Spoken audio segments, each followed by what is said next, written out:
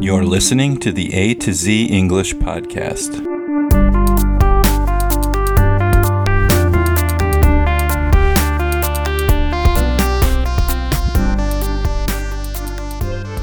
Welcome to the A to Z English podcast. My name is Jack, and I'm here with my co-host Sochel, and today we are going to give you 3 lesser-known idioms, and we'll explain what they mean and how to use them in a sentence.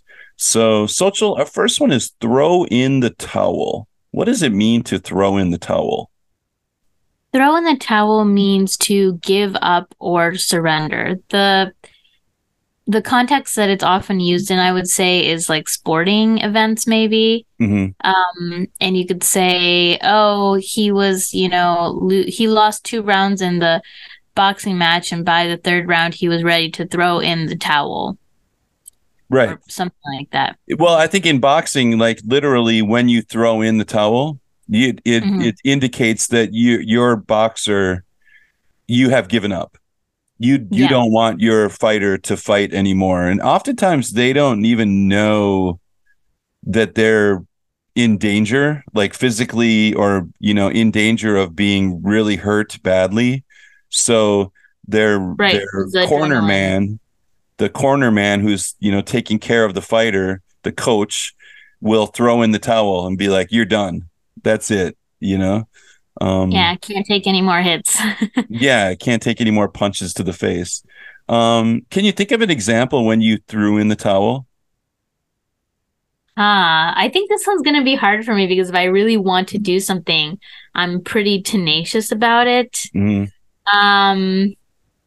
I guess when I was living in Korea, I kind of threw in the towel on my 1-year contract after 6 months. Mm-hmm. I was really tired of my boss and the work environment, and I couldn't take any more punches to the face, figuratively speaking. Yeah. And I just decided to throw in the towel and get a ticket to Mexico and chill out and relax. Yeah. How about you, Jack? You could say you threw in the towel. I'm trying to think of. I'm also like you. I don't quit. I probably should have quit things a lot earlier than I ever did. Yes, Social. I can think of one example where I threw in the towel. I joined a group on Facebook called the 5 a.m. workout group, and we would wake up it was a group of us who were basically kind of responsible for each other's, motivation. So it was an exercise group where we would be accountability buddies.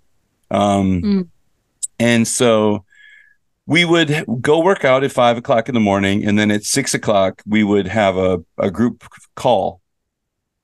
And I did this for a while. But eventually I would wake up at 5 o'clock in the morning. I would go to the gym and just like lie on the floor and and then have a nap on a yoga mat. And then I would wake up and then call these guys and pretend like I had a workout. And I'm dead. Oh my God, Jack. Yeah. And so I, essentially after I started doing that, I realized I just needed the sleep more than I needed the exercise, which is probably not true. I think I need the exercise more now, but I threw in the towel. Like I couldn't take it anymore. I couldn't get up that early and every day. And so, I threw in the towel. I had to quit. But I did it for a while. Sorry. You were like, sorry, I just was saying it was really funny to me that you were like pretending to do it for a while. Yeah. And you like, yeah. That's really funny. I would like get up and I would lay out my yoga mat and I'd get ready to do a pose and I would be like, I probably should just stretch my back out. And so I would lie on my back and then I would just, I'll get up in 5 seconds. Okay, 10 seconds. I just closed my eyes and I fell back asleep on my yoga mat. And I was just like, this is crazy. Why am I doing this? And why am I lying to these people that I'm like, oh yeah, I had a good workout? I didn't do anything. So It's yeah. funny. All right, Jack, our next one is cut to the chase to get to the main point without wasting time on details. Would you say you're a person who cuts to the chase, or a person who beats around the bush, which is the opposite, meaning someone who meanders around and won't get to the point and just uses a lot of filler words before they actually get to what they're trying to say? Yeah, I'm a person who is almost incapable of cutting to the chase. Like Oh, I really? yeah, I'm like I beat around the bush all the time and I use way too many words to get to the point. I can't um I it's like a it's like I'm like genetically uh incapable or unable to cut to the chase. And my brother is the same way. We just use too many words to say the simplest thing, and it's just it's part of our it's my personality. Like I've tried to it's what makes me a good and a bad podcast host is I'm good at talking, but sometimes I'm not saying anything, if that makes sense. So I'll try to cut Yeah, to the I get what chase right now. What about you? Can you cut to the chase or do you meander? I think I lack focus, so it's easy for me to end up meandering and talking on or just changing subjects or forgetting what we were originally talking about and going on about something else. But when it comes to something I'm curious about or something I want to talk about or just a question that I have no issue cutting to the chase, and I sometimes don't understand like the niceties, or like I don't understand when why I why either someone else or I, like if someone wants something from me, Yeah, if they're going to ask me a favor, I just want them to ask me. Because I right. don't understand if they like saying, "Oh, I don't have anyone to do this for me that they want me to offer." That totally will go over my head. Oh yeah, yeah, Um, right, right. They're yeah. hinting at something and Yeah, they like they hint want to you. something instead of cutting to the Yeah. chase and being upfront. Or in my case, like I won't say, "Hey, how are you doing? How have you been?" Blah blah. I'll be like, "Hey, do you have time to, this and that?" I'm not gonna like sit there and chit chat with you if I want And something but specific. we say Huh? butter someone up, right? Before we ask the Yeah, favor, you butter people up, but I don't like that. I don't like when people butter me up. neither. I would rather be have them cut to the chase. Like, what do you want? Just tell me Yeah, what do you right want? now. I need your help. I want you to do this. I want you to do that. And you don't need to butter me up. You don't need to chit chat.